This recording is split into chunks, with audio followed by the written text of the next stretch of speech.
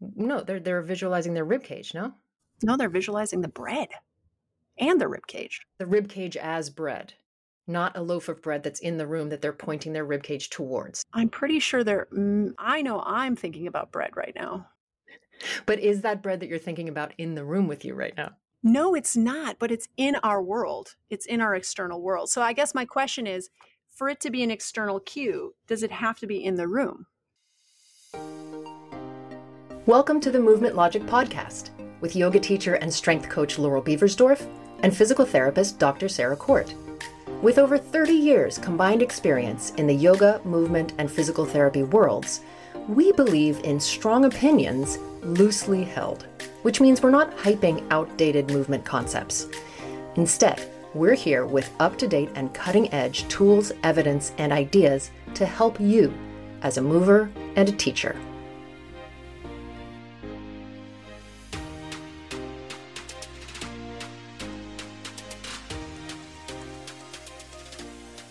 Welcome to episode 29 of the Movement Logic Podcast. I'm Laurel Beversdorf, and I'm here with my co-host, Dr. Sarah Court, DPT, Doctor of Physical Therapy.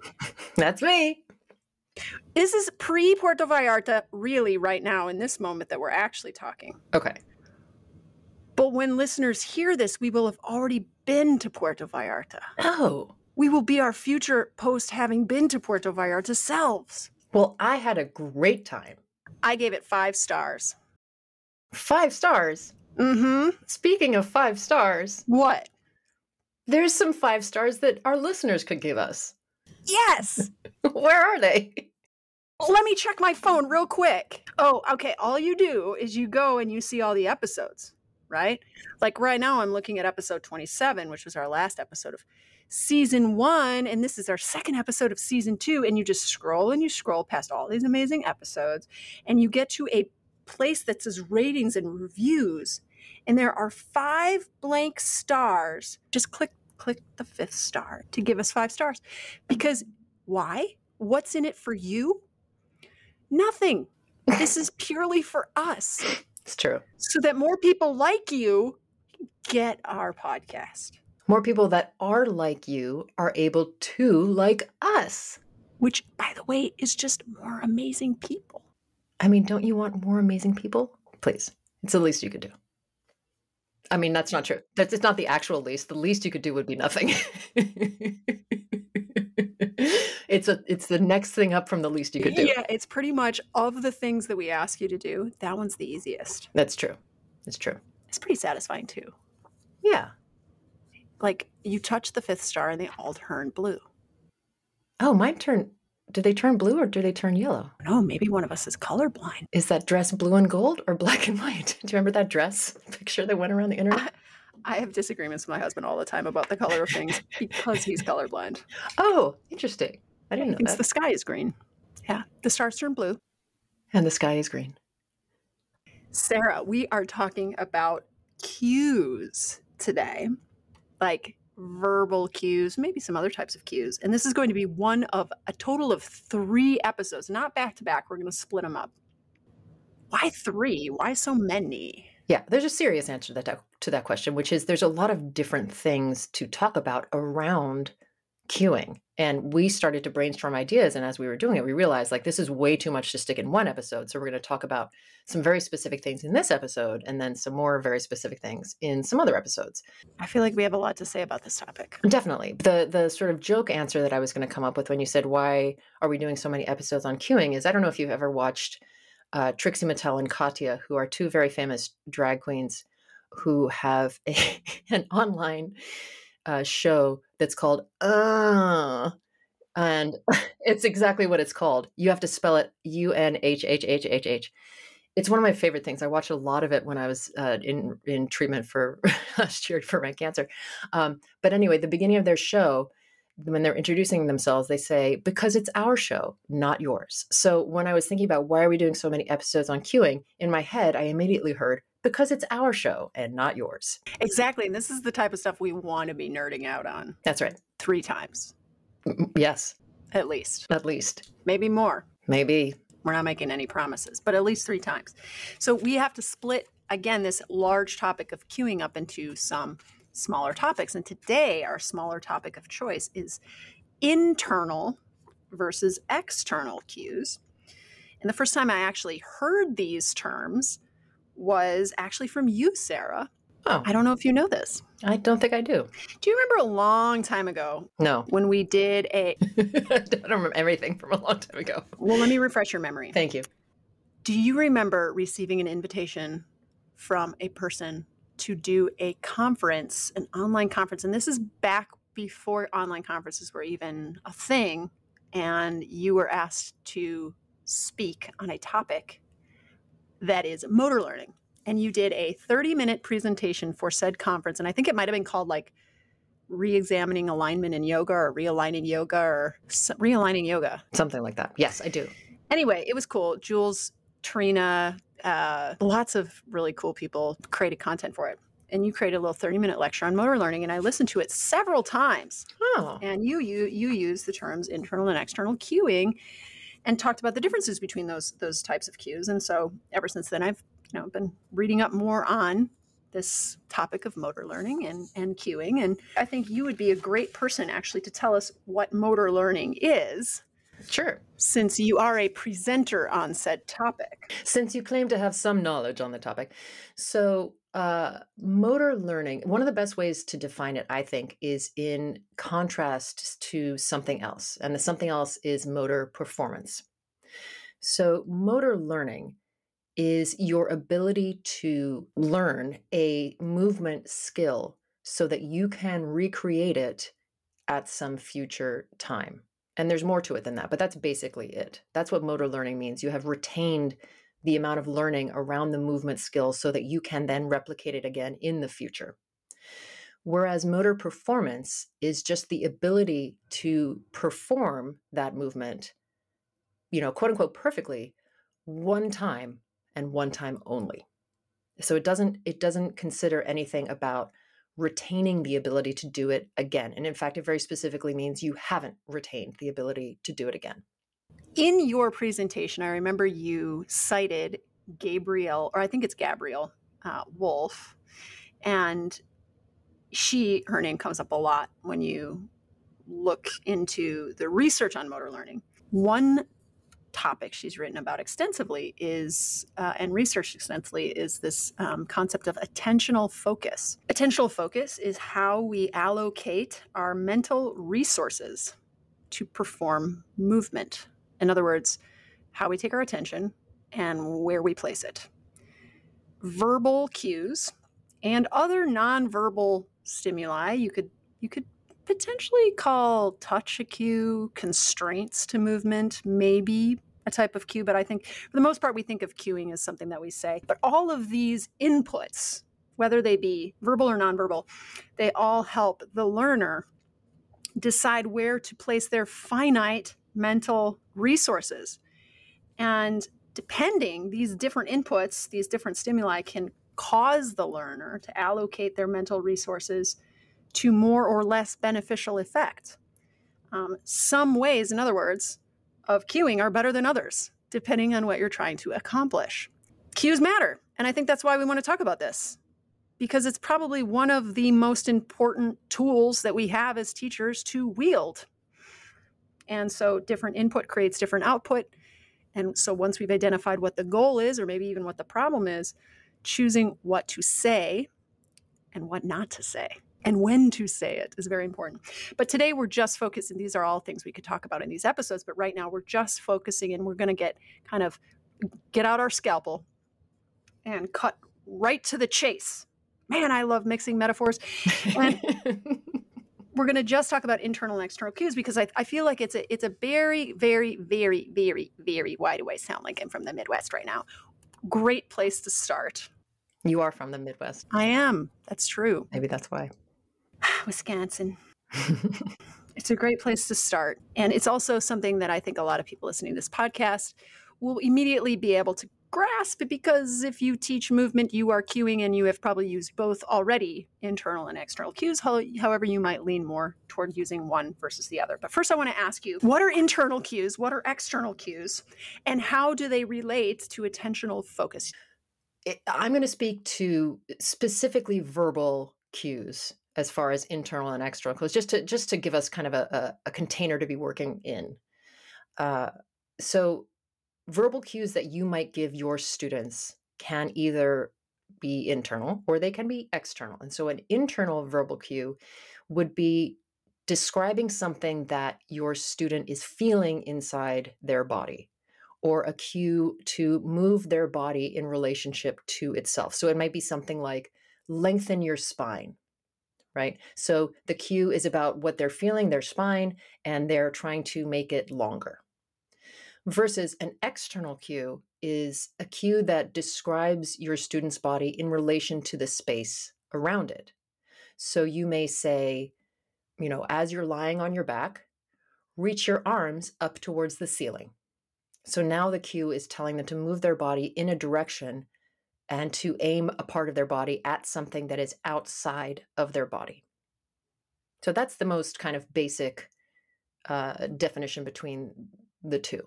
It's like the rule is, for internal cues, you can only reference the body, nothing outside of the body. Right. And then with external cues, it's you must reference something outside the body. Cool. Which one is better, Sarah? It depends. What? Don't start with your it depends. I know. It's the most irritating answer, and most of the time it's the most accurate answer to pretty much any question. And it's also, even though it probably seems like it's just a tactic to buy time so you can think about it. But it's not an answer. It's not an answer. I would disagree. It is an answer. It's not a complete answer, although it is a complete answer. It is both a complete answer and an incomplete answer.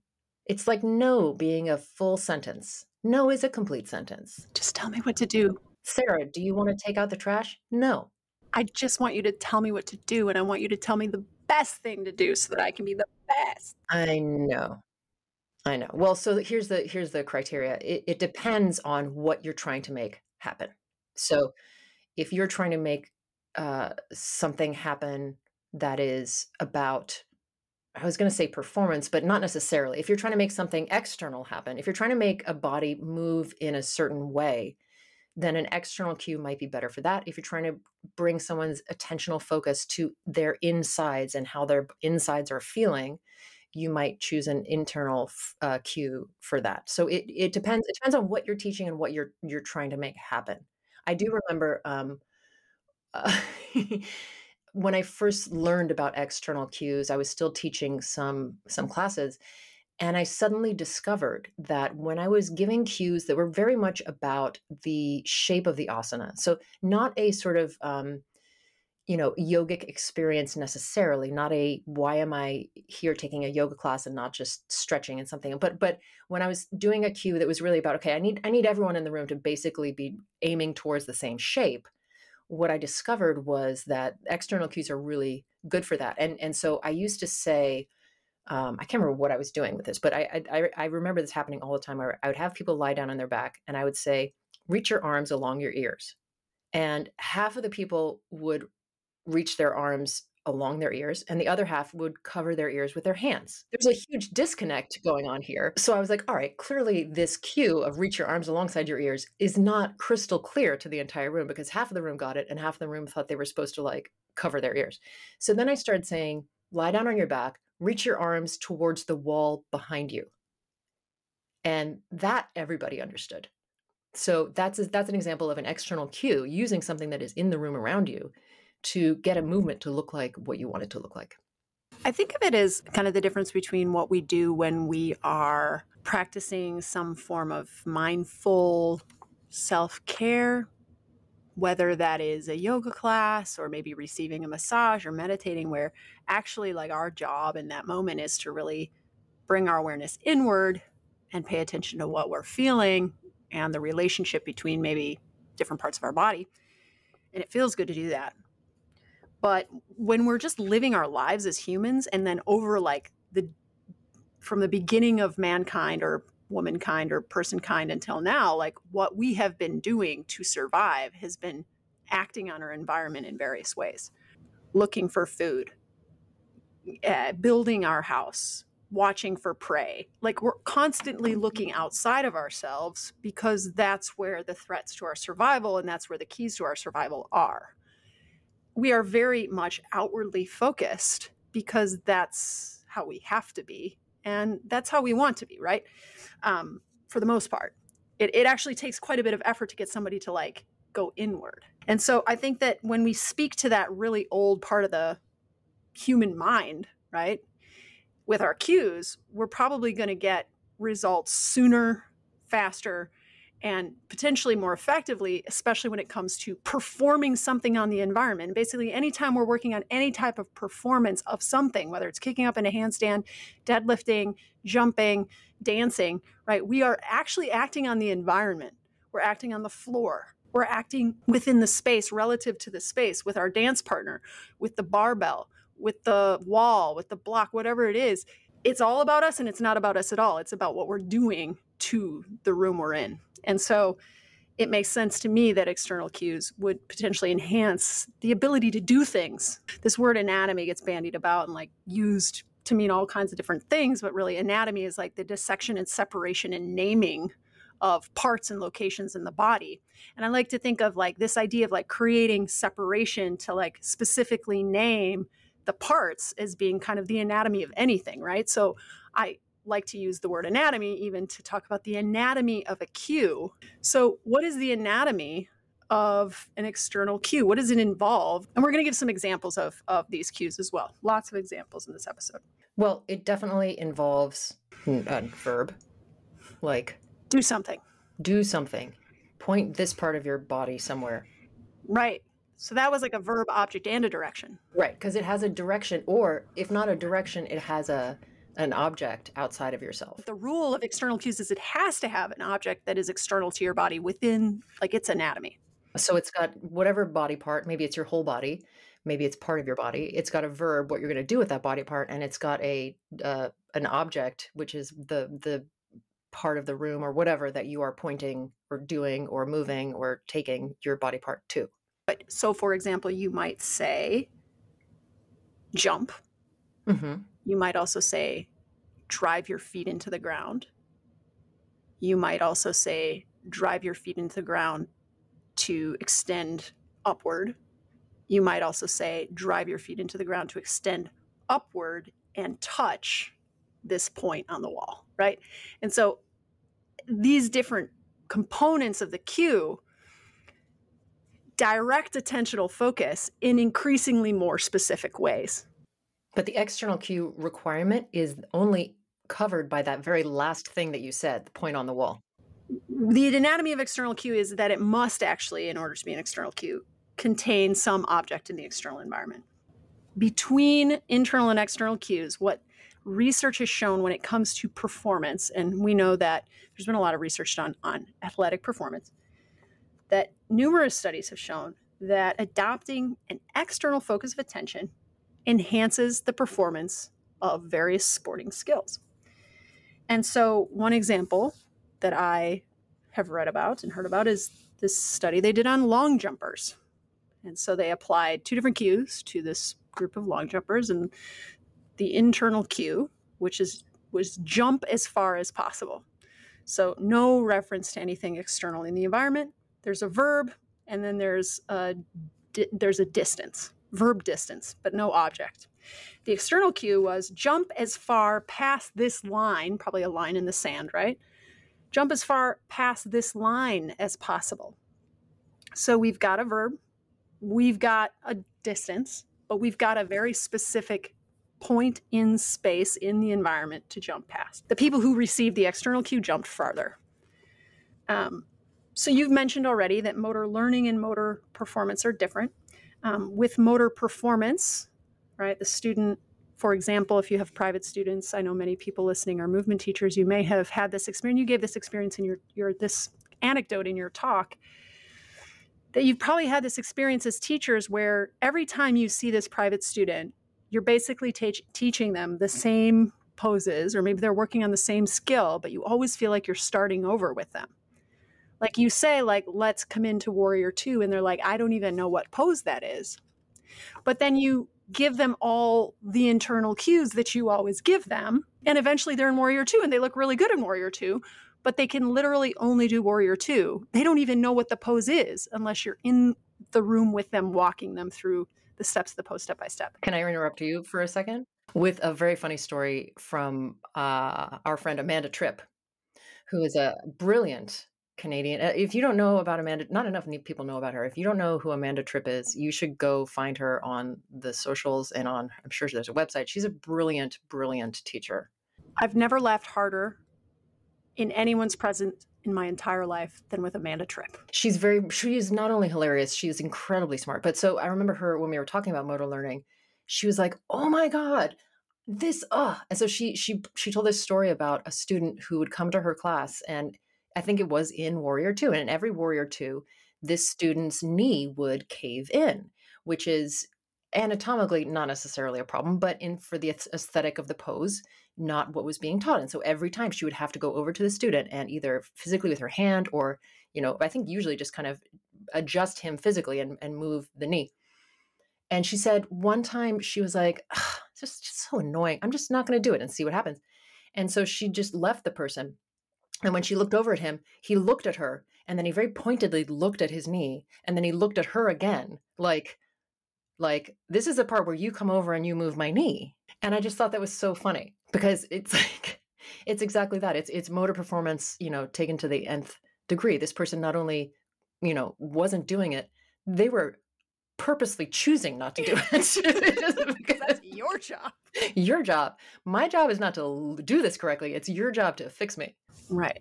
So motor learning is when the student, the next time you see them and the next time that you see them and the next time you see them, they're actually building off of the skills. Yeah. Because they've retained the skills. Right. And it turns out that research shows that external cues are more conducive to motor learning. Yeah. So that's a very, salient thing to know as a movement teacher who's teaching something, right? Is that you, in order to be a teacher, are hopefully facilitating some type of learning. Okay, so what do you think, though? Yoga is not the same as long jumping. And yes, there is skill in the practice of many of the postures. I mean, handstand is largely about strength and skill, right?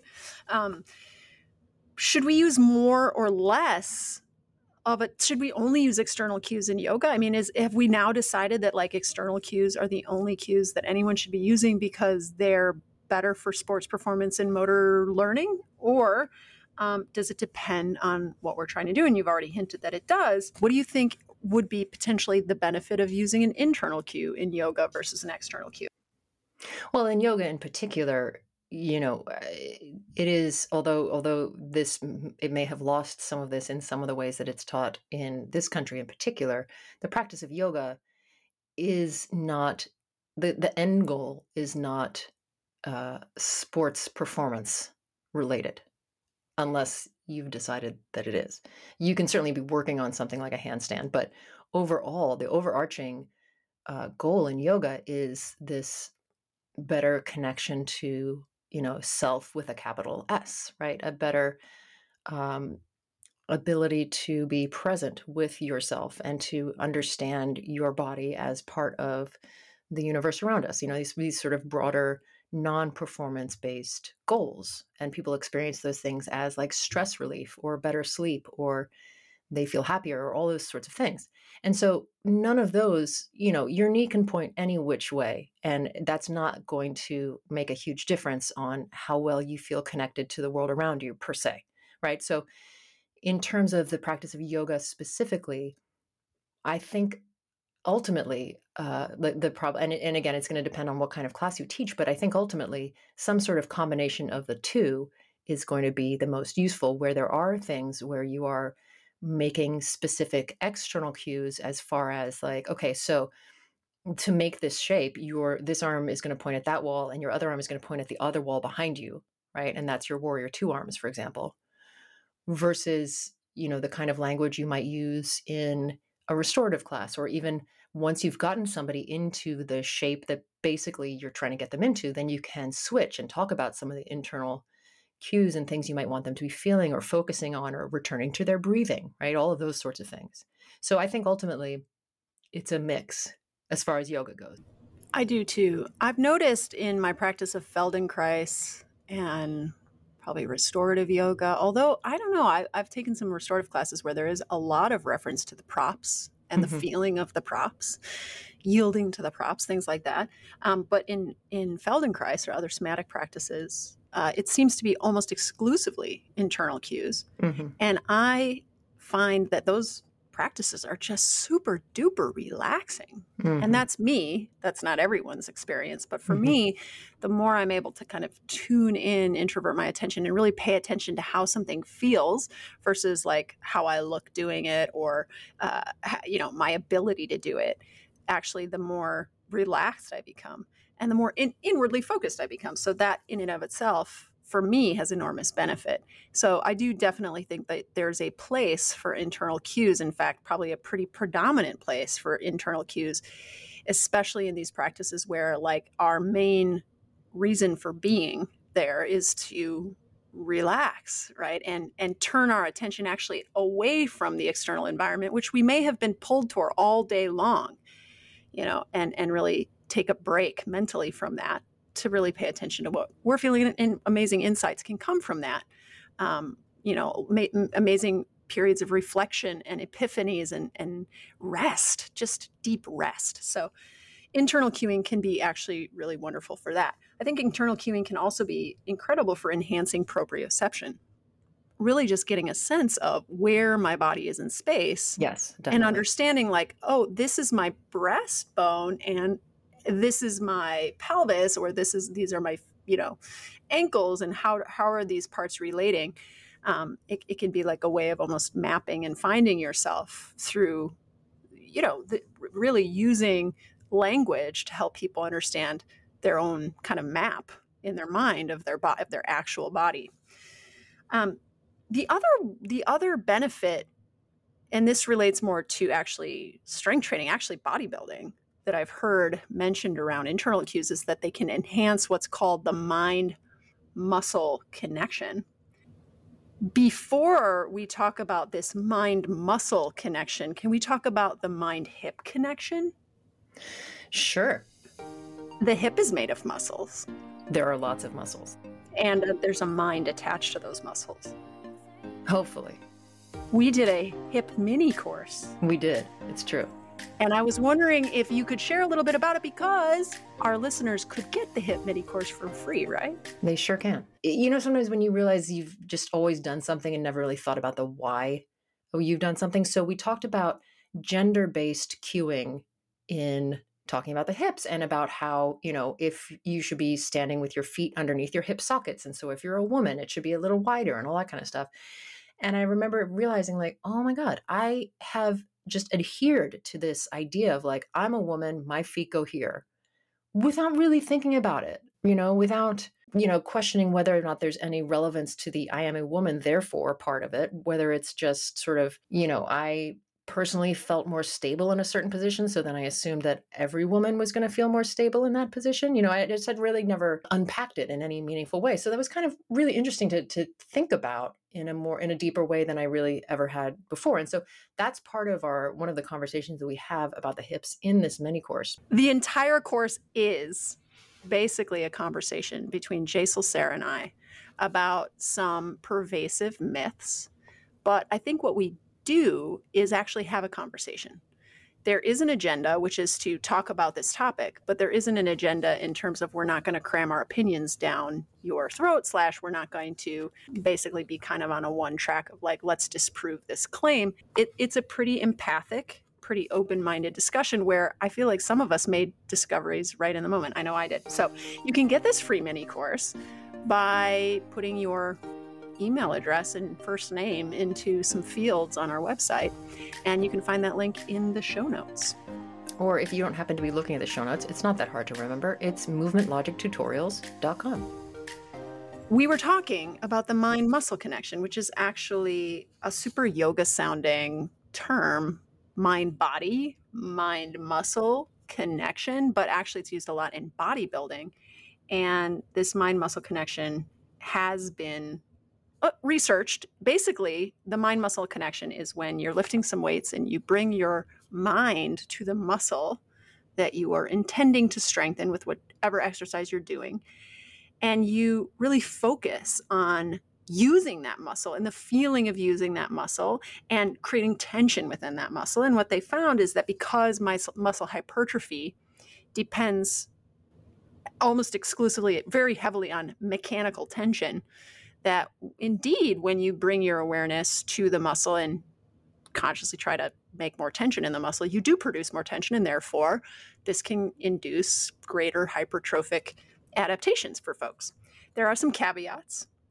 One caveat is that when it comes to sports performance, which typically combines force production with some type of speed, right, where you're actually moving quickly under load of some kind, right, whether it's body weight or you're an Olympic weightlifter or whatever, whenever you're trying to move quickly, internal cues, the mind-muscle connection, don't actually have very beneficial results. In fact, they might actually be counterproductive.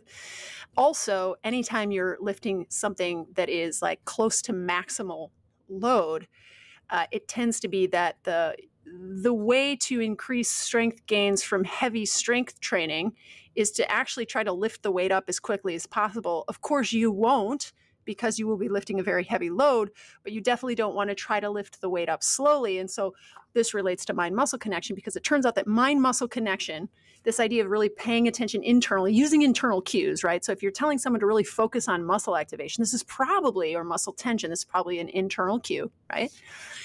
It turns out that it's great for when you're lifting in that hypertrophy range of maybe 8 to 12 reps, when you're lifting a moderate load, we'll say, or even a light load, and working on something like strength endurance, which can also create increases in muscle size when you work close enough to failure. That the mind-muscle connection works for in those contexts, but it's not necessarily going to improve your force output, your muscle activation, when you're trying to move quickly, trying to move in some sports-specific way, or trying to lift something very heavy. And the reason for that is simply that we're not as good as our own body at getting the job done when the job involves some type of sports-specific task or just getting up from underneath a heavy weight.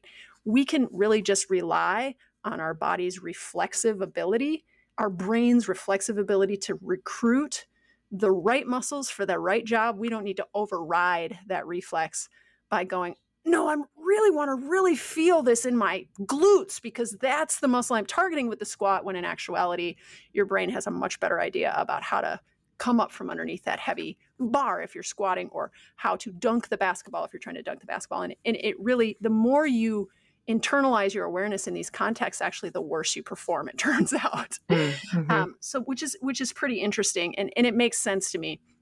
It kind of goes back to that research on the long jumpers, right? Like you could say something like, contract your quadriceps as quickly as possible. And you can kind of feel how that's not going to produce as good of a result as telling somebody to jump as far past the line as possible.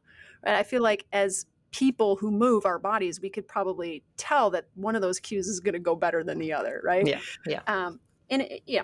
Mind-muscle connection, though, does have internal cues also have a role in strength training, is my point. And so internal cues are not less than. There are some very good reasons to use them. And so, like you said, I think it's a combination, especially as yoga teachers who are facilitating an experience that it probably goes beyond performance, right? Yeah, definitely. We're probably going to want to use both types of cues. So I have a couple of things that just sort of been like bouncing around in my head. One is, so when if you scroll back in your memory to maybe 10, 15 minutes ago, we were talking about proprioception. Yes. And using internal cues for proprioception. Yeah. And what I want to talk about right now is sort of working in the PT space in particular, and how all of these things play into that. So working on proprioception is something that I do a lot with my patients, because there is a connection between increasing proprioception decreases nociception, which is your sense of pain, right? So I work a ton on proprioception with people, but I do it you kind of have to do it in an internal way, because that's what your body, these proprioceptive sensors are sensing where you are in space. They're not telling you are 30 feet away from the door. They're saying, your hand is palm face up or palm face down, right? So I use that a lot for people as internal cues. And in particular, if I do like a hands-on sort of adjustment for a position, I'll say, okay, close your eyes, and I'll put them into, let's say they were doing a bridge and one hip was dipped lower than the other. And to them, that felt level. So I might say, okay, I'm going to bring this other hip and I'm going to put it here. Okay, now this is level. And usually they go, what? What are you talking about? I'm like, I know. And even when it's a tiny movement, it feels huge in your body. But because we're trying to now train motor learning, right? But also spatial awareness and spatial, and like how much that glute has to do what feels to them like more to get them to the same place, right? So there's a lot of things that their body's trying to figure out. So I'll specifically have them like close their eyes and feel from the inside out where they are in space, come out of the movement, and then try to replicate it and put themselves where I had put them, right? So I'm trying to actually retrain their brain in terms of what it thinks is, quote unquote, correct alignment.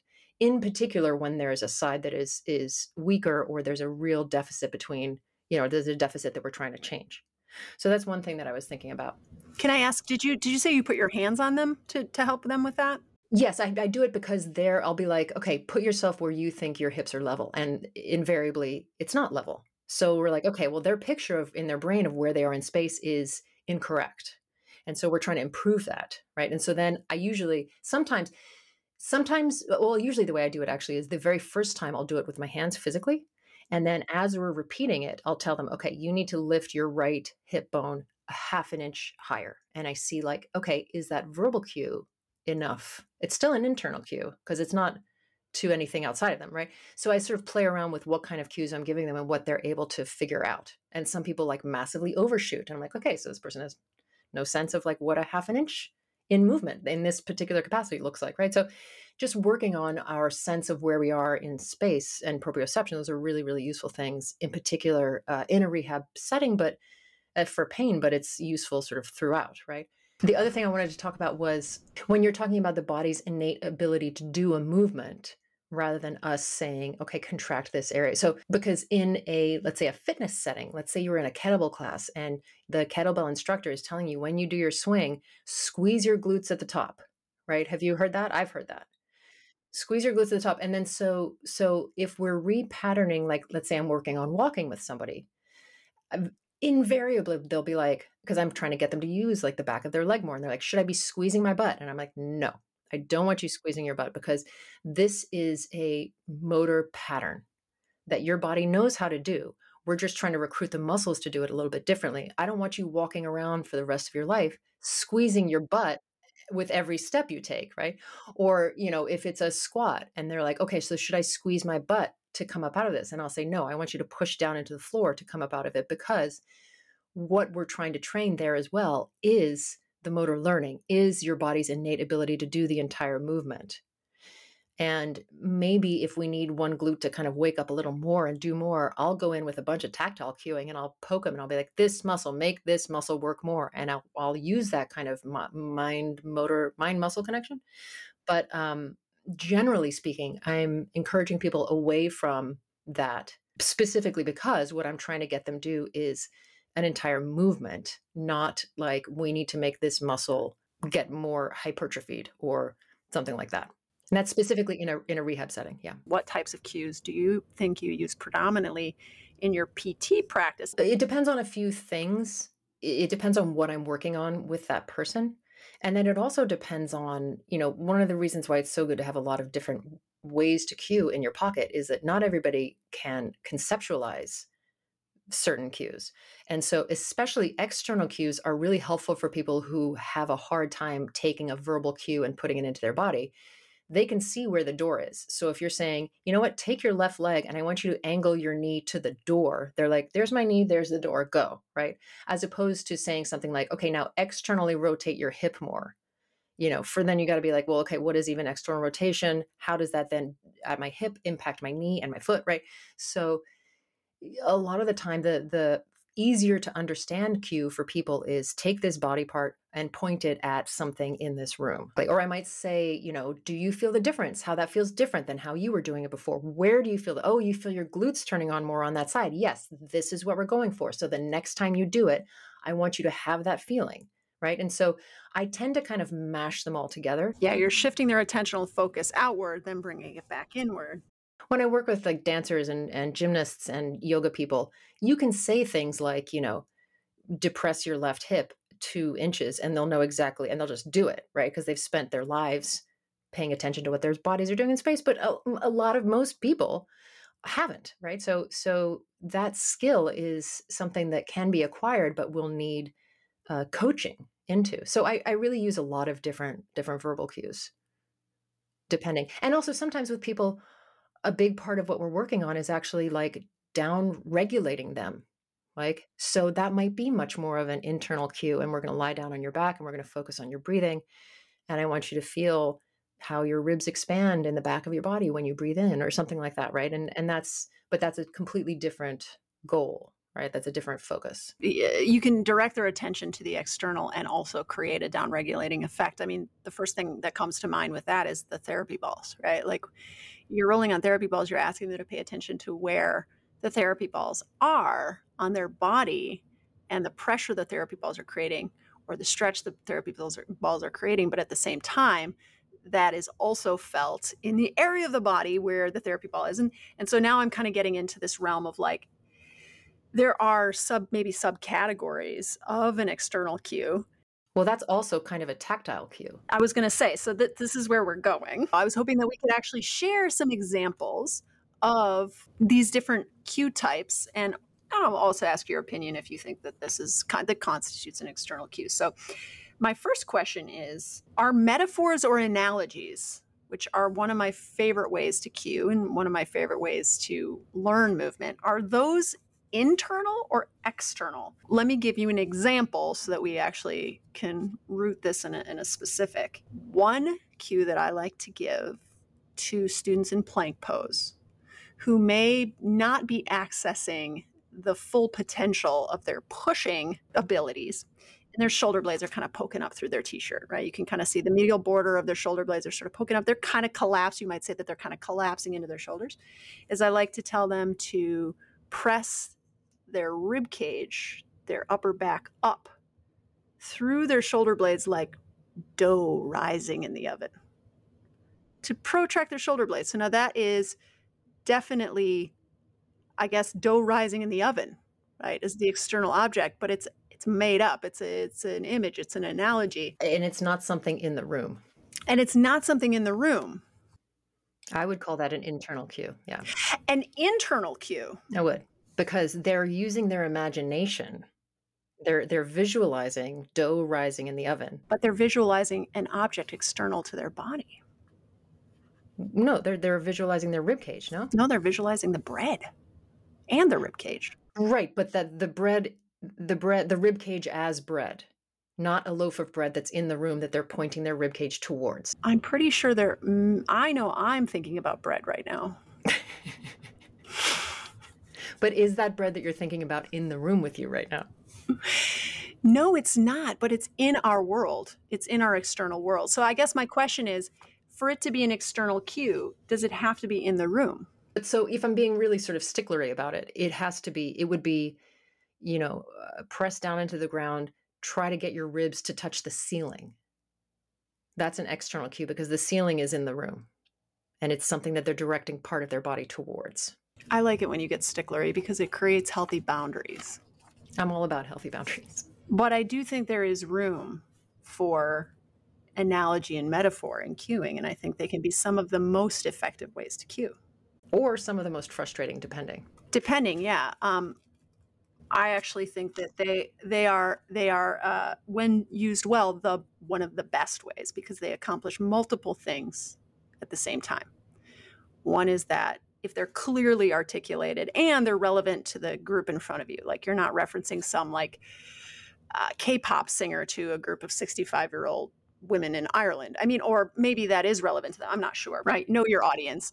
They can, potentially create motor learning, and they're memorable because they're very specific and they're embedded in a larger narrative of our life. So they're not boring.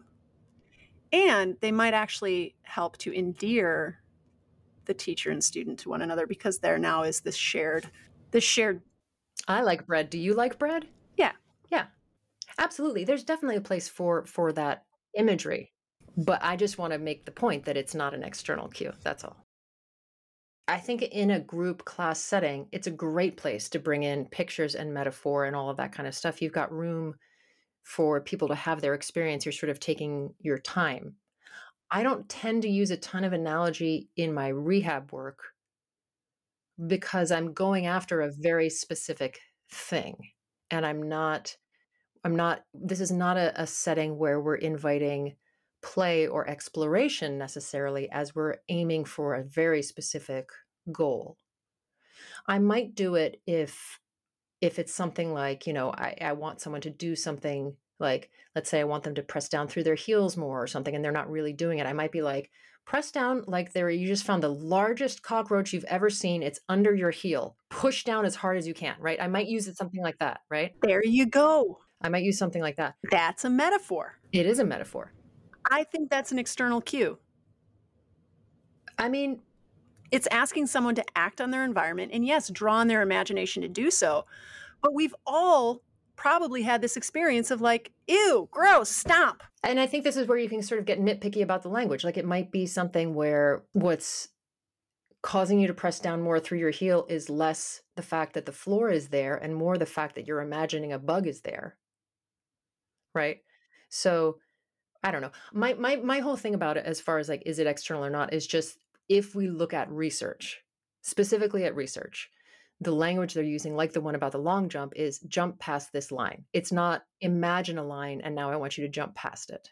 So that's sort of where I'm coming from as far as like what is or is not an external cue. And I'm totally on board with that. But since we're on the topic of analogies and metaphors, do you have a favorite couple of cues that you like to use that are analogous / metaphorical? And do you have a cue that you hate that is one of those like, ew, that was a really unclear, flowery, overly unspecific? I probably have more that I can recall off the top of my head that I hate, only because honestly, a lot of the time when I sort of the metaphor stuff, if I'm using it when I'm teaching or with a patient, I'm generally coming up with it on the fly.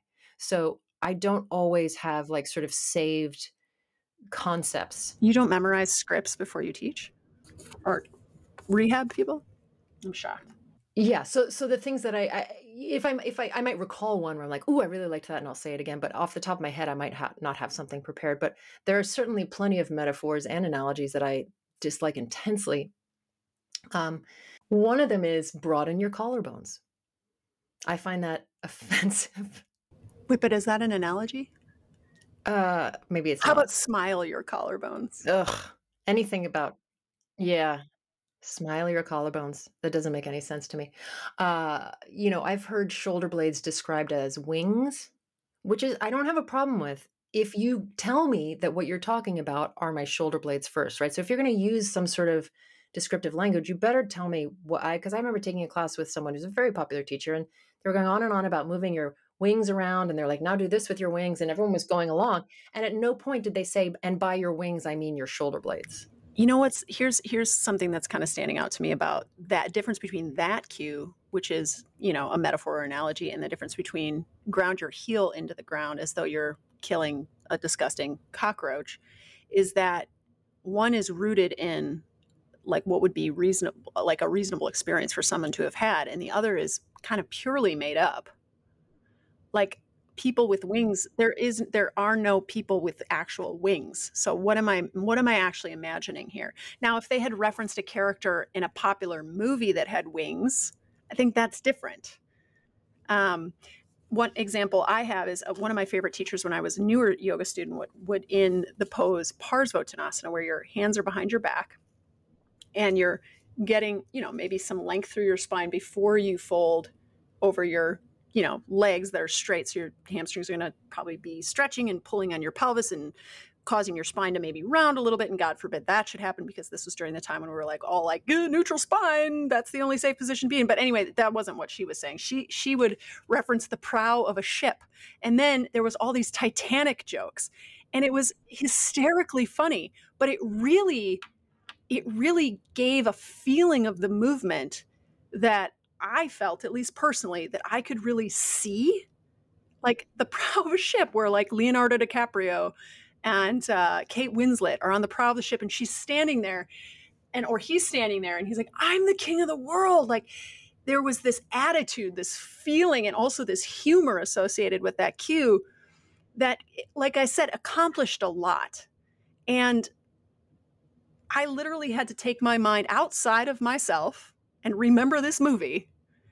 And, you know, a lot of people like to make fun of the movie. And so it's kind of a running joke. Like there's lots of scenes at the Titanic that are used as jokes, but that was one that really stuck with me. Well, and it's a really rich image that has a lot of qualities to it, right? So a lot of people can, you know, pretty much everybody has seen that movie, and there's a lot to draw on from that. Versus two panes of glass. Put your body between two panes of glass. If somebody tells me to put my body between two panes of glass one more time, what are we, like condemned flies now? Like, am I two-dimensional?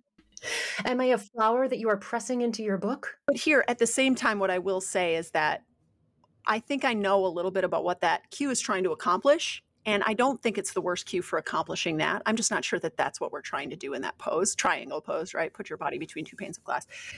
So here's another type of cue that I think lives in this interesting gray area that I hope you're like, no, that is not an external cue. And I'd be like, oh, thank you for showing me my boundaries. Thank you for rooting me in reality. No, it is when we use touch. So tactile, we've already mentioned this. So touch could be something that we use any external object in the room for, like the wall, even the floor. The floor is an implement of touch, right? Blocks, blankets, but also the teacher, right? The hands-on adjustments or the, you know, hands-on feedback that you're giving your patients. Are those external cues? Are they internal cues? What are those?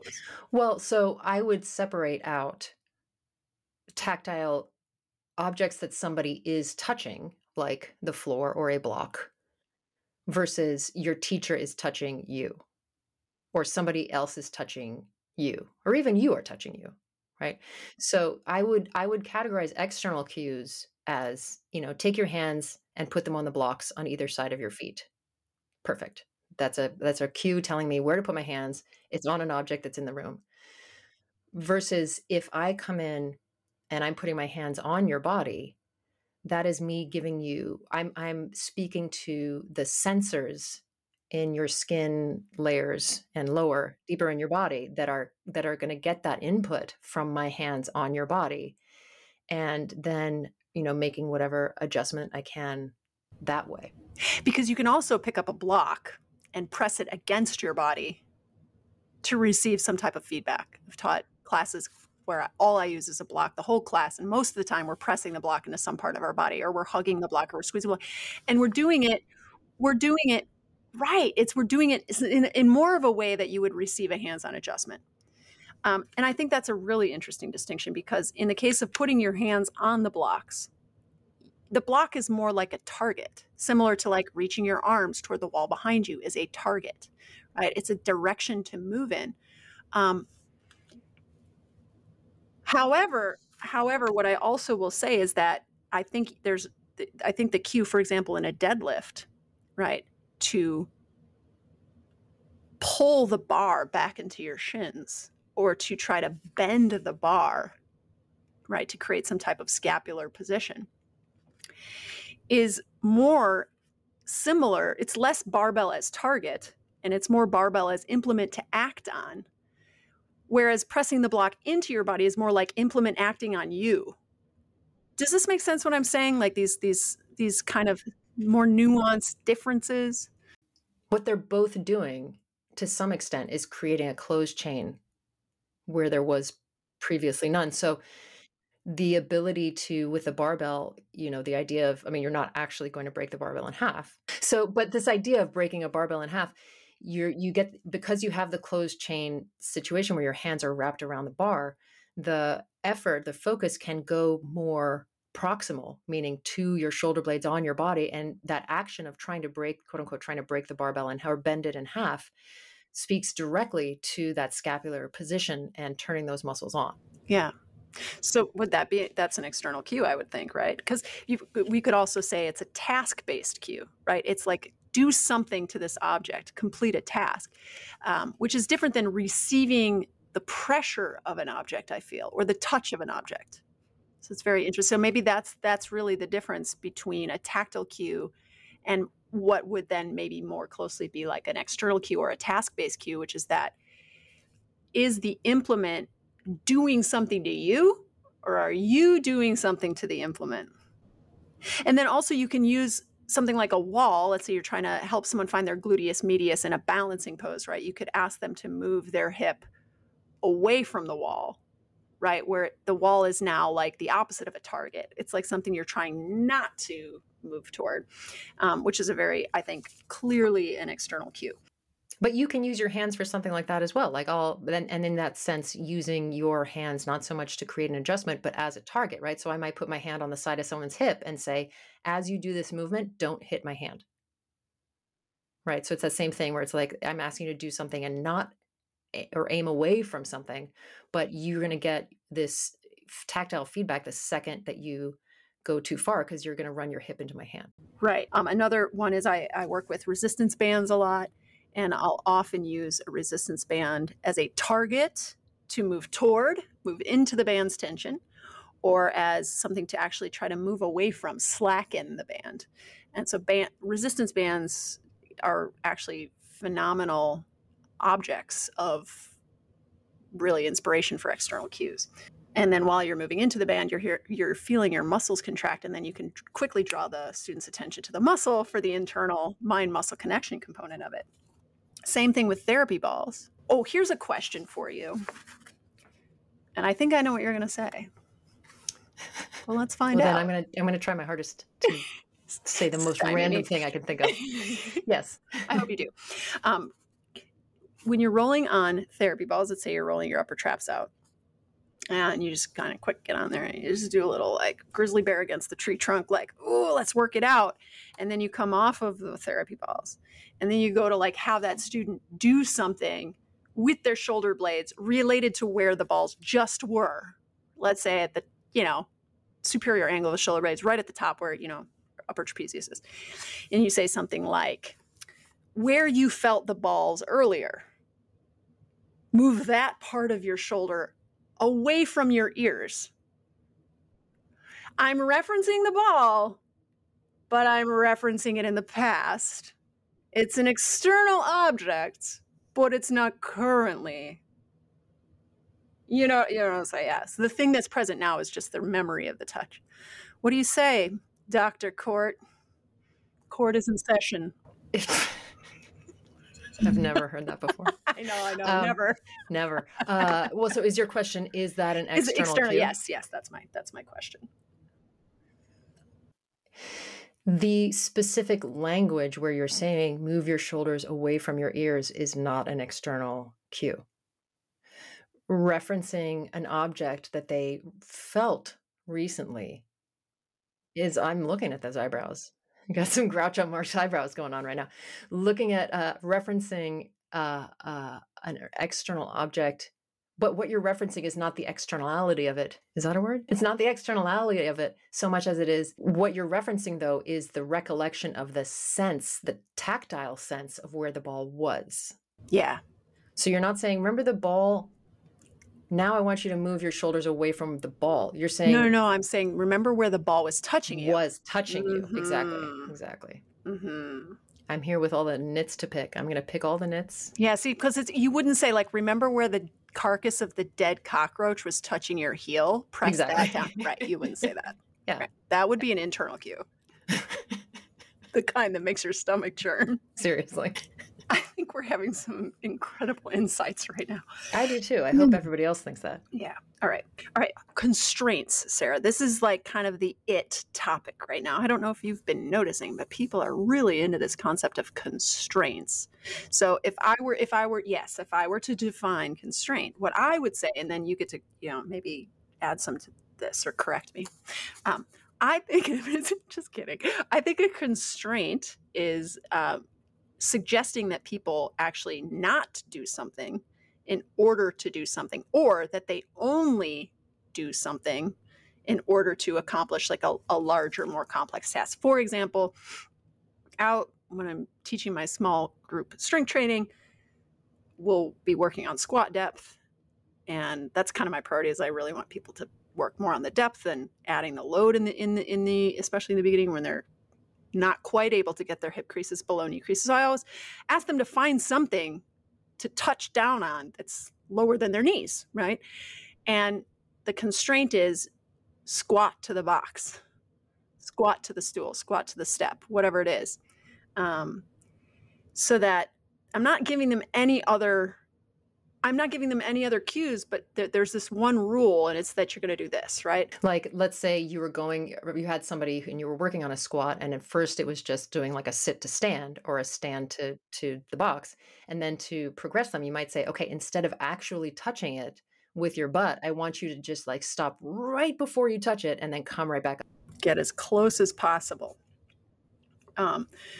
There's lots of ways. For example, you could use the wall to create a constraint, like, if say someone is working on balancing in handstand, you could have them not touch the wall through some part of their body instead of touch the wall through some part of their body. I know, in Feldenkrais capitalizes on constraints a lot. So you might be working on some type of, action through the knee, and you do the action through the knee, and then you ask them to hold on to their foot and do the action through the knee. And so now you've created this constraint, which is that, there's only so much they're going to be able to move now that they're holding on to their foot. One constraint that I gave that is both a constraint and an analogy. Yes. Are you ready for it? Am I sitting? I'm sitting down. Okay, yes. Okay. Shoulder circles. Picture it. Center aisle of a Boeing, packed flight.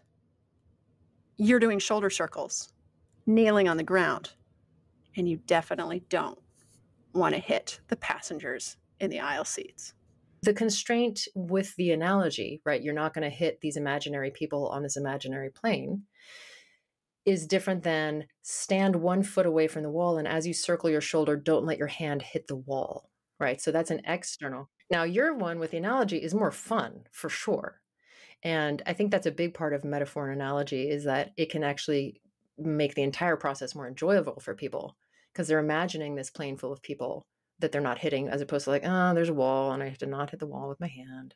As you ponder that, because I see your pondering face. I am, because I'm still not convinced that the motor output would be that different. My guess, this is totally my guess, I have no idea. My guess is that the motor output from an analogy is probably going to be more similar to a similar constraint within the actual room itself. So now, instead of imagining yourself in the center aisle of an airplane and not hitting the passenger in seat 12B, you are with your side body to the wall at X amount of distance, trying not to hit the wall, versus the internal cue, which would be take your arm up and back and squeeze your arm behind you as far as you can. I wonder, that's all. But I have literally no evidence to support my wonderings yet. One of the ways that I use constraint is and speaking specifically about the PT world, although that's not true. I do this when I'm teaching as well, is I'll use the constraint of keep one body part in one place while you move another body part. And particularly in rehab, a lot of the time what I find myself teaching people is like trunk, they'd call it stiffness or stability, right? The ability to keep your torso in one place while your leg is moving or while your arm is moving. And the ability to disassociate an arm flexion from a spinal flexion or something like that for people is shockingly hard for a lot of people to kind of feel where their body is in space. So a lot of the constraints that I use are that. But like I said, I might use an external constraint where I'll be like, as you're doing this lunge, I don't want your hand to touch my knee. No, I don't want your knee to touch my hand. That's what I meant. So something like that, where they have a target to not hit or a target to hit. Absolutely. One of the best constraints I know of that could be applied both within an internal and external cueing scenario is a very heavy barbell. Interesting. Tell me more. Yeah. So there's like probably 400 different ways I could squat with body weight. And there's only one way I'm probably going to squat with 150 pounds on my back. You know what I'm saying? No, it's true. My squat, my ass to grass squat, my squat all the way to the ground, when I do it without any weight, I either fall over backwards or there's a very obvious, like, it's hard for me to hold that position. As soon as I add weight to it, it's like, boom, straight up and down, you know? Yeah. It's really interesting. It is fascinating. It's so counter to what people think. Right. You'd think the About heavier it was. Yeah, they're like, oh my gosh, my form isn't good enough to lift this heavy barbell, when in actuality, their form will never be good enough to lift a heavy barbell unless they're lifting a heavy barbell. And the lifting of the heavy barbell actually creates the form that looks correct. Or, exactly. quote unquote correct, but better. Yeah. Cool. All right. So next, I want to continue along this line of providing example cues, because it roots us in a specific. You and I have been teaching for many years, and we've probably used some of our best cues multiple times. I'm just going to whip this one out of my back pocket because I know it's a good one, but I wanted to actually take some internal cues. Warning, some of them are not particularly inspiring, that we might hear a lot in strength, in yoga, and flip them so that they're external. Mm-hmm. Okay. Are you game? Sure. Okay, let's do it. So first is the context of yoga. Picture it. Sicily. 1912. You're in baby cobra. Yes. And the teacher says, lengthen the back of your neck. That is an internal cue. I don't think it's a bad one. I don't think anybody really thinks much about the back of their necks. They're like, the what? The what? Lengthen it? What does that mean? How would I make that an external cue? Yeah, what would you say? Well, I have the part. Okay, what I'm running into is the fact you want to use an analogy. No, actually, no. I'm way less creative than that. I'm like, well, I don't exactly know how tall the room is. So if I tell them to aim the top of their head at the point where the wall meets the ceiling, I don't know if that's the correct place that's going to actually lengthen. Okay, so I would probably say something like, aim the top of your head to the spot where the wall and the ceiling meet. Or maybe there's like some object in the center of the room, or the front of the room or something. Aim the top of your head towards the photograph on the wall over there. Okay, I would say, and this is assuming everyone is clothed and wearing at least a shirt. Oh boy. Aim your chin toward the, I guess, collar of your t-shirt. The collar of your t-shirt. I like that. Clothing can be a pretty good object. Okay. You're sitting and the teacher says, elongate your spine. And I say, fuck off. Well, now actually all that's done is clue everybody in onto my mental state whenever I'm taking a yoga class. My initial response to everything is, don't tell me what to do. So that's just me getting over myself. Elongate my spine. There's a lot of different things you could say for elongate your spine. What could someone say to you that wouldn't make you go fuck off and still have the same effect? Because you're making me think of something about like maybe why people are turned off by things that yoga teachers say, because it's like frankly, yoga teachers say a lot. Yes. Because a lot of yoga teaching is not really, it's more kind of conducive to motor performance, right? It's like perform the aesthetics of this pose. And it's also a lot of like repeating things that they've heard. So there's a lot of cues that just get used. I think in my head, the fuck off is more about like, I'm so tired of people telling me to elongate my spine. You know what I mean? It's less like not to do that action. It's more like, could somebody say something interesting? I think, to be honest, the kind of cue that would actually get me to elongate my spine would be a metaphor. Are you ready? Are you ready? Are you ready? After I finish my happy dance. Okay, I'm ready now. I would say, imagine you're holding, I got to come up with the right words for this, but it would basically be about like your spine is like chewing gum, and I want you to take it between your imaginary hands and pull it longer. Stretch your chewing gum spine longer. That's probably what that would get me excited about doing it. Dude, that was a fiery cinnamon flavor of gum right there. I liked it. Protract your shoulder blades. Okay, I gave one already, the rising doe. Also, sometimes resistance band, press your back ribs up into the band. And that's a good sort of external / tactile cue because they've got something to feel. Yeah, especially if they're like in quadruped and they're not lying on their back. I mean, I think about protraction usually in something like a plank. God, you got me metaphoring again. Bam. So I might say, pull your ribs away from the ground. That's not a metaphor. But I might be like... It's very insightful, though, because I don't think a lot of people recognize that in many scenarios, protracting the shoulder blades is actually a movement of the rib cage relative to the shoulder blades. Yes. That was a big light bulb moment for me. Yeah. Yesterday. Just kidding. I could also say like push more into the ground and people just kind of like hyperextend their elbows. Like it doesn't necessarily mean anything. So it's this idea of take a body part and move it relative to the room around you. So maybe you say push down to the ground so that your ribs move away from the floor. Yeah. Sometimes I, again, like to reference clothing and I'll say move your back ribs up into your t-shirt. One more yoga related example. Shavasana. Relax. I know you love that one. I love it. Hey, lady, relax is also my favorite. Yeah. Relax and calm down. I'd be hilarious if somebody taught Shavasana and they're like, just calm down, right? Just chill out. The one thing that this is one that I have used and I do use pretty often is I'll say something like, allow yourself to be held by the ground. Ooh, that's also kind of metaphorical. It is a metaphor and an external cue. I love it. This is also, it's also a metaphor, but I have also heard and like the cue, and this might actually kind of scare some people. So I don't know if I would use this in every context, but imagine the ground is rising up to meet you. And swallowing you whole in quicksand. Yeah, all around you. Yeah, so maybe that one's not the best for every population. Okay. Strength. Let's transition to strength. So you've done some kettlebelling. Tell me about the swing. So you referenced a cue. Squeeze your glutes at the top.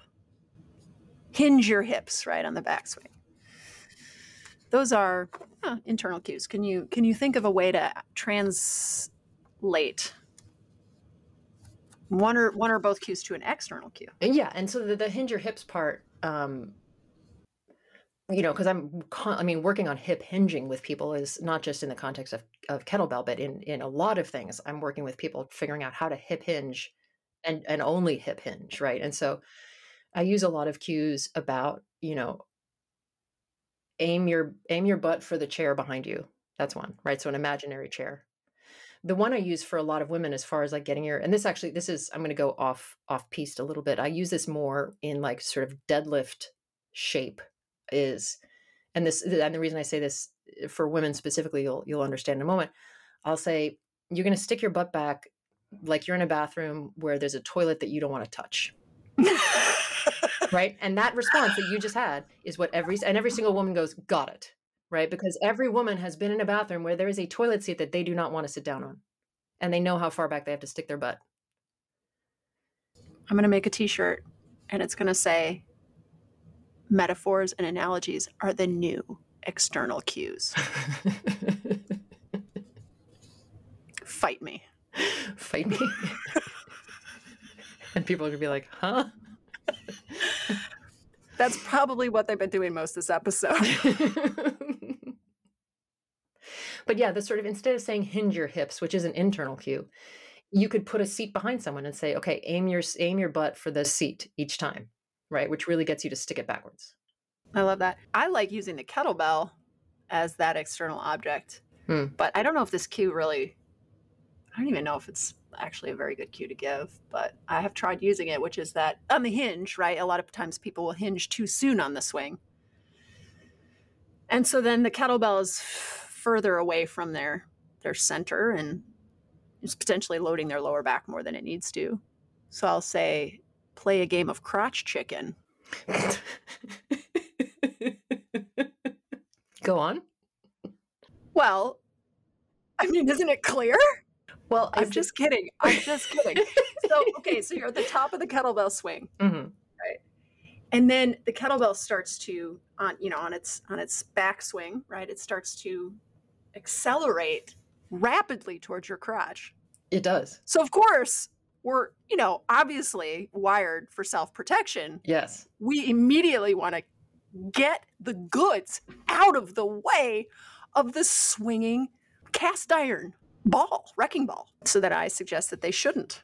And they should actually wait until the very last second.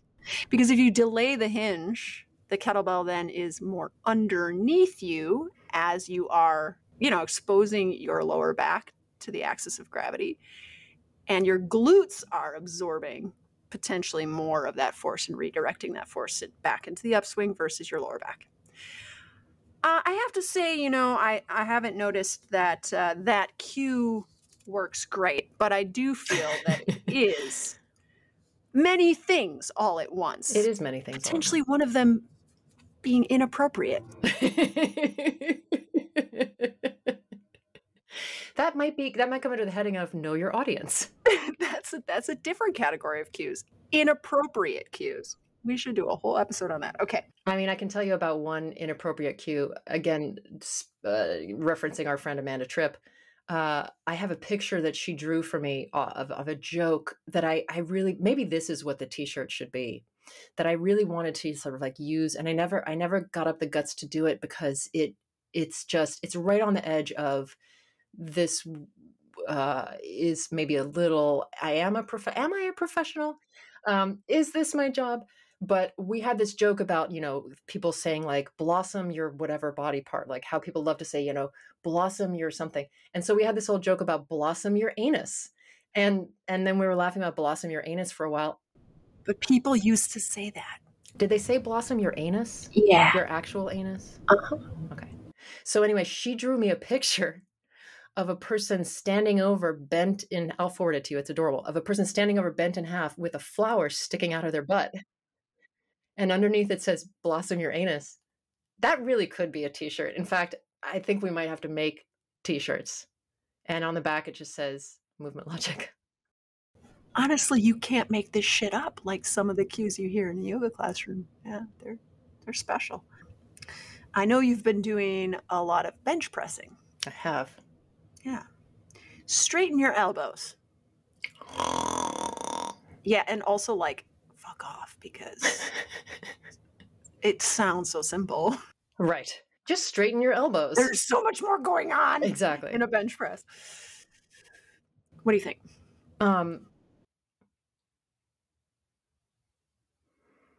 One of the things that I'm running into is like I'm a deeply literal person sometimes. And what's going through my head right now is I'm like, well, when I'm cueing, I'm saying a bunch of things. Not just one thing like straighten your elbows, but I might say something like bring your arms towards each other as you press the weight up. Which does straighten your elbows. Because as you're pressing, that's an internal cue though. Damn it. What about drive the bar to the ceiling? Yeah. Push this bar to the ceiling. Yeah, I mean it doesn't have to be like, not every cue has to shatter the earth. Or your anus. I think this is a great time to end the show. Okay. That sounds fair. Goodbye. Oh no.